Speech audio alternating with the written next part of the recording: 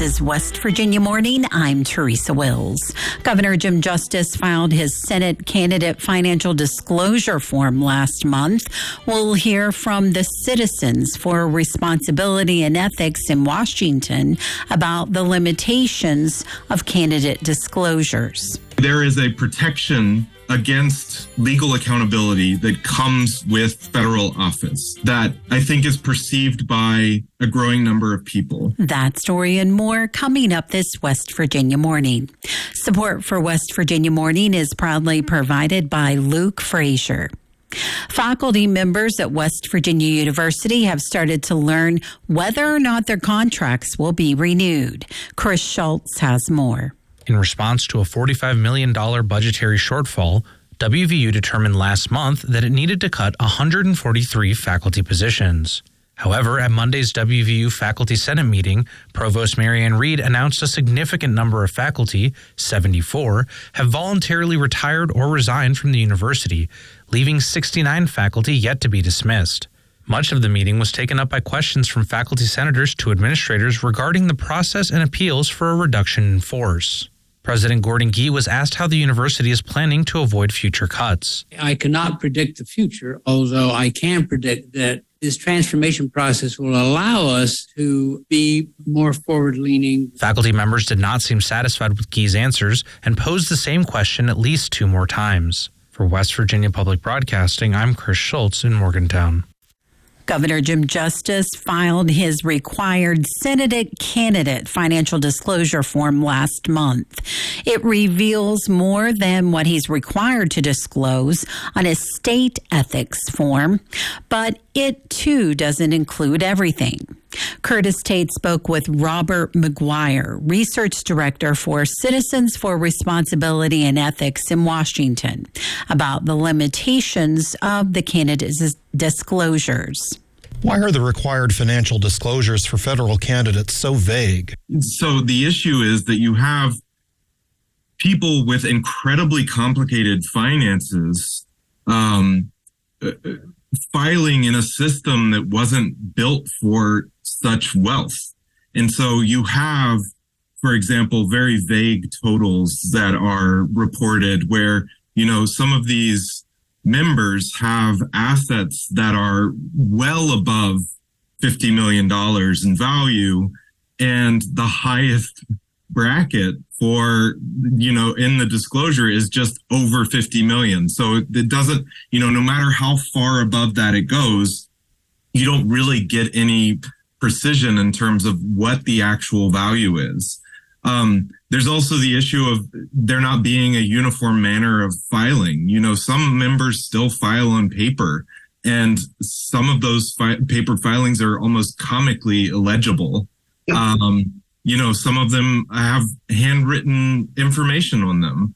And then you add to that there is just not enough enforcement in terms of even when they file and what they file, where, there are members who still haven't filed their paperwork for last year. There's no real penalty for that kind of thing. It happens all the time. We routinely see members go back and add major investments or major sales or major acquisitions long after the fact. So there's really just all around a kind of lack of enforcement. Now, granted, having the information that we have is better than nothing. Justice's filings at the federal level omit many of his liabilities. At the state level, he's exempt from disclosing any of them.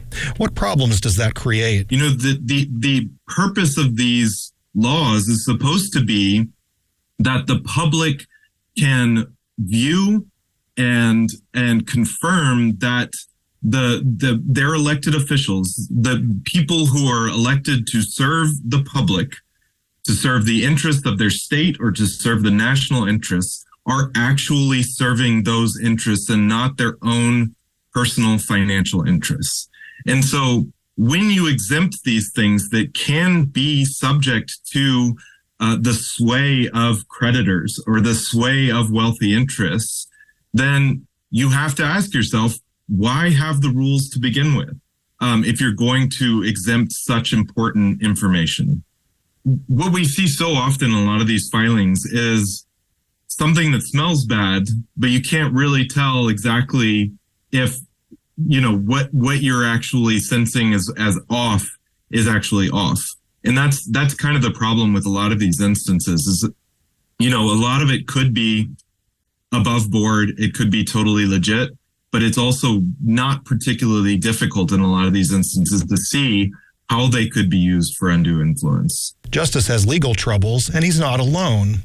But why run for office under such a cloud? One thing that we have been seeing over the years is this seeming idea that a run for federal office is, in a way, a protection against some of the legal troubles that you are facing.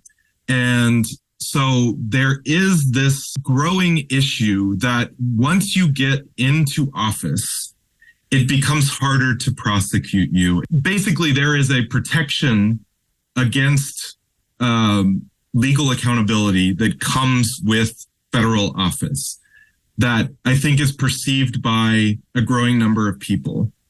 That if there is going to be any sort of federal charges, if there is going to be any sort of financial fine, the stakes when it comes to bringing those kinds of things against a federal official become higher because it can be politicized. And so, I cannot say that that is what is happening in this instance, but it is certainly something that appears to be a part of the thought process among certain people. That was Robert McGuire of Citizens for Ethics and Responsibility in Washington, speaking with Curtis Tate about ethics disclosures for federal candidates. West Virginia Morning is a production of West Virginia Public Broadcasting, which is solely responsible for its content. You can keep up with the latest West Virginia news throughout the day on our website, wvpublic.org. Support for our news bureaus comes from Shepherd University. West Virginia Morning is produced with help from Bill Lynch, Brianna Heaney, Caroline McGregor, Chris Schultz, Curtis Tate, Emily Rice, Eric Douglas, Liz McCormick, and Randy Yowie. Caroline McGregor is our assistant news director, and she produced today's show. I'm your host, Teresa Wills. This is West Virginia Morning.